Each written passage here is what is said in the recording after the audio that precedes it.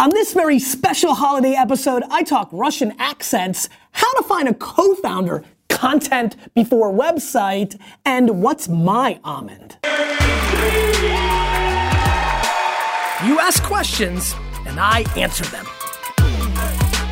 This is the Ask Gary Vee Show.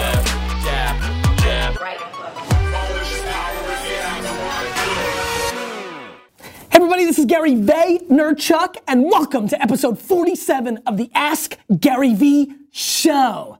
Happy Thanksgiving. One more time before I go into the questions. Super excited about Thanksgiving, my favorite holiday of the year. Looking forward to it in a couple hours. Driving to Jersey with the whole fam. Me and AJ bought a very expensive case of basketball cards from last year. We're gonna open up packs, trying to get those Anthony Davis rookie cards. That's his wingspan. Mine's not quite as long. I'm excited about that. Might play football tomorrow morning. Little Friday tradition that is not a tradition, but I'm gonna try to make it one. Meaning we had it going for 2 or 3 years, but I think AJ's friends have continued it, so might do that. But just good time. Might even stop by the wine library on Saturday. We'll get back into that a little bit at the end of the show.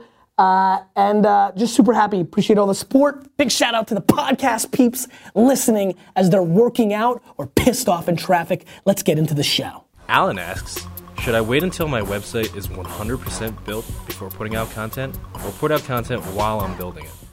Alan, there's a dude by the name of Tommy Mottola, Google him up, who once said something to me in a private meeting. He said, I never let any of my artists go on TV until I was selling something. And his notion was, until the CD was out, which is his world, why would I put Mariah on TV if she was a week early and the girl that got inspired, or guy, couldn't run to, Virgin Megastore and get it? Well, that was a wasted opportunity. And I'm a big believer in that. The only thing so the answer is, I would wait. But I want to context this for everybody. My question is, what's the objective, right? So if the objective is to put out content that drives to the website, that then gets people to sign up for something, buy something, do something, if you're able to execute the business objective outside of the website, I would do that now, because you're building up storytelling and leverage and equity that later you can drive to your website, and so it feels like you're wasting time and missing the opportunity. So that's a big problem I have with a lot of people. They theoretically believe in a process when you can. I think that a lot of brands should be monetizing their social media content, and a lot of them are trying to use social media content to drive to a website where they're selling banner ads, and I just think that they should be selling against the impressions they're getting in social, because it's the same game. They've made a religious and historical belief that they need to sell it through the .com. I'm worried you're doing the same thing. So my answer to you very simply is, the way you're gonna make your money, the reason you're doing it, whatever you're trying to do, if you're able to do that through content in its native space and not drive to a .com, then do it there. Even when you have the website, I would practice doing it there. Elliot asks, how would you recommend looking for a co-founder? Elliot, I think the best way to look for a co-founder, is to first understand of how honest and self-aware are you with yourself.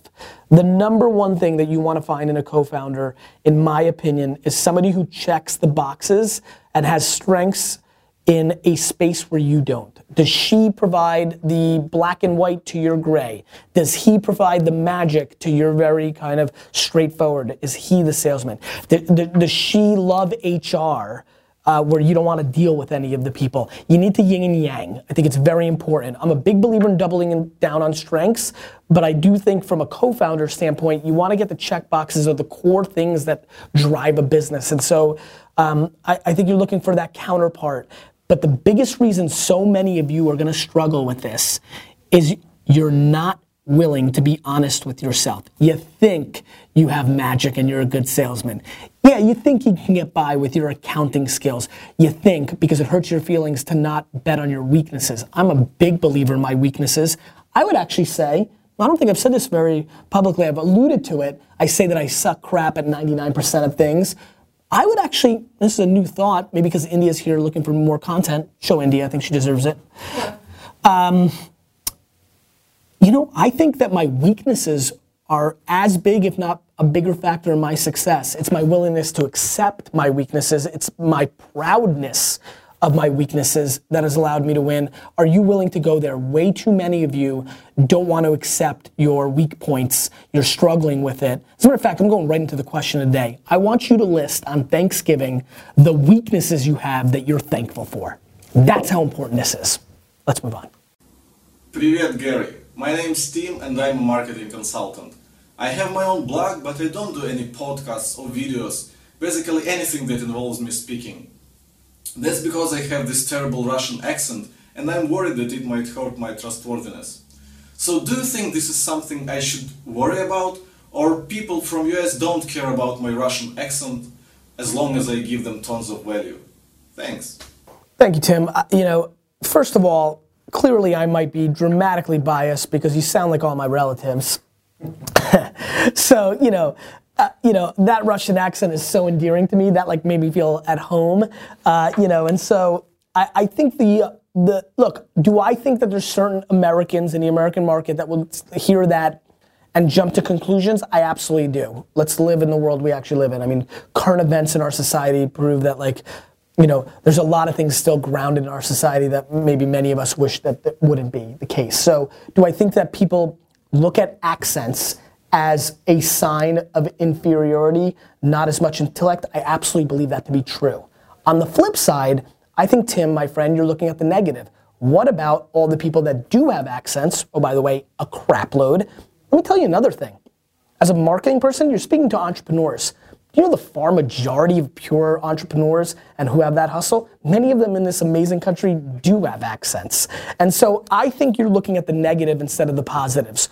I do also believe that there's an enormous, and I believe the Vayner Nation is a big part of this, because look, the way I roll is something that a lot of people don't think is the right way to go. I have too much bravado, too much cursing, too much oomph, too much all of that. And so I think it's massively important. Nice work. I like watching Eitan. He loves getting on the show. This time I'm just really enjoying. He doesn't like it as much when I know, which is a big victory for me. I really think that people need to recognize that there's pros and cons with everything. My intuition is if you think that you can communicate through video or audio podcast, that is something you should invest in, and that you should not worry about the market, because the market will come to you if you believe that you're actually good at it, unless you're not. So it comes down to, are you good at it? Look, you clearly want to go there because you just made a video question and you got the exposure here. I'm sure you're probably even using the Ask Gary Vee show as a little test case. But don't let the Vayner Nation, who's all gonna jump in here and say, do it, Tim, do it. You're part of this community, and they're gonna build you up.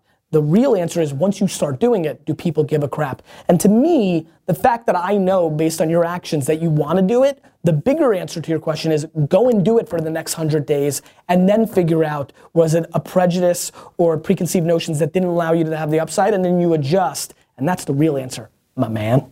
Danny asks, in the past, what was your equivalent of that one almond moment from episode 46? What did you potentially miss out on? Danny, I want everybody in the Vayner Nation to go to their copy of Crush It, my first book, if you've got it. And I want you to go to the first 20 or 30 pages where I do acknowledgements. And you will notice that I acknowledge every one of my family members and then a random name. That random name is Travis Kalanick. Travis is the co-founder and CEO of a company called Uber that is rumored today to be raising at a $40 billion valuation. When they were raising money at a $4 million valuation, I passed, even though Travis is one of my boys and I think is one of the best entrepreneurs in the world. I, at that moment, had just bought a new apartment that liquidated me at a very aggressive level, and I wasn't so sure about the idea of Uber that early on. But not that I didn't like the idea, I just didn't think that Garrett, the co-founder of StumbleUpon, and then Uber, who came up with the idea, and Travis, I didn't think they were actually gonna do it. I thought they were gonna hire somebody else, and as somebody who went through, and you've heard me talk about in the past my failures where I put other CEOs in place and I don't drive it. If it was them driving it, I would have got in. Hopefully, maybe not. But not once, but twice, because Travis and I are such boys that I pass on investing in Uber at the angel round. Now, I later invested and I'm gonna do quite well, but the valuation differences are substantial. And that $25,000 investment that I probably would have made, because those are the size of the checks that I made, right now would be worth in the ballpark of, if at this $40 billion valuation, I don't know what the dilution was or the pro rata, but you can very comfortably say that you're looking at somebody who missed an almond by passing in a world where I was writing $25,000 checks to a lot of dumb crap, let alone the only guy that I gave a shout out to in my book in 2009, 2 years before Uber came out. That $25,000 investment is probably worth in the ballpark between 75 and $200 million. That's one big f***ing almond. And and I sit here in front of you with ambitions to buy the New York Jets, and no question, if I made that one decision, that one simple decision that was right there for the taking for me, I would be dramatically further along to my goal right this minute than I actually am.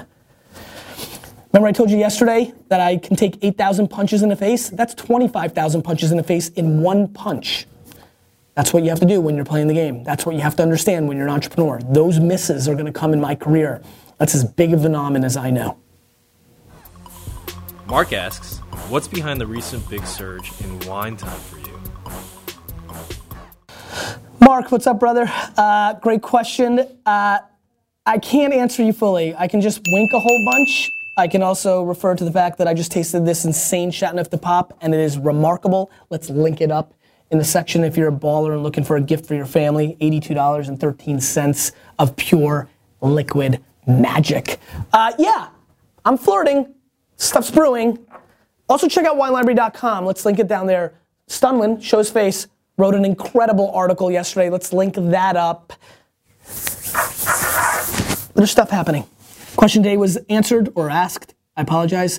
Really solid, interesting tone episode on this holiday week. I hope you enjoy your family. I'm very concerned that the VaynerNation doesn't answer the question at scale. I don't expect a lot of comments because I expect a lot of you not wanting to write out the weaknesses you're proud of. I implore you, in this time where we're thinking about all the things we're thankful for, family, health, all these things, I want you to be thankful for your weaknesses. I sit in front of you and have your attention because I so love my weaknesses. This can be a breaking point for a lot of you who are watching this show. Please take it serious. Give yourself 15 to 20 minutes. Start loving your weaknesses. It will change the course of your entrepreneurial and probably overall life. And that's that. You keep asking questions. Stefan, how about the fact that D-Rock, let's clap it up for Stefan a little bit. His first episode. Look, D-Rock, you got sick. This could be one of these Willie Pep moments. I think that's his name, Willie Pep, that Boston Red Sox that got hurt, and then either Ted Williams or I don't know the full story. But this feels very Willie Pep. We may like the way that Stefan edits this, how it feels, and we just may never see D-Rock again. Happy Thanksgiving, everyone.